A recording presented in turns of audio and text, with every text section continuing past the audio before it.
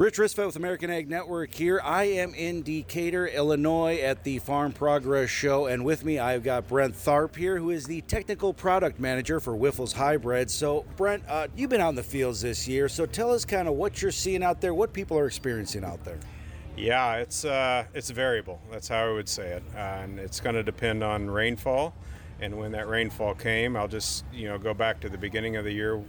Overall, and we sell corn in what we'll call the Central Corn Belt, and started off dry in June, and we were hitting a point to where there's some areas where like, boy, are we going to have a crop? And then Mother Nature provided us some rains there, pretty much across our area there in very late June and early July, and we ended up the corn really pushed through, and we had some good kernels set. But then as we've gone through grain fill, we've got back in the kind of the have and have not situations to where if I look at the last 30 days of rainfall, I know your folks out in Iowa are definitely on a dry side. Illinois, it kind of depends where you're at. You've been catching a little bit more rain east of the Mississippi than west of the Mississippi. And that all kind of plays into the grain fill period, which is an important period as far as making grain. I can't put a number on it. I would say where you've been getting some rainfall, you're going to have pretty okay yields, I guess.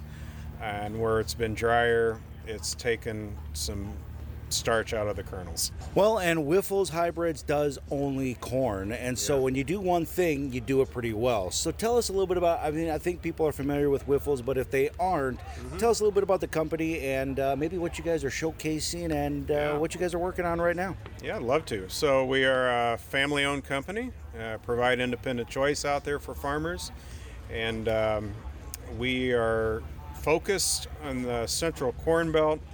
So with that, roughly it's Illinois, Iowa, southern Wisconsin, southern Minnesota, and southeast South Dakota.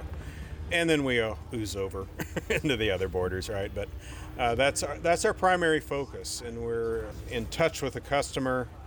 And being family-owned, again, we just want to provide another choice out there for farmers for their family-owned operations. So we are a corn-only company.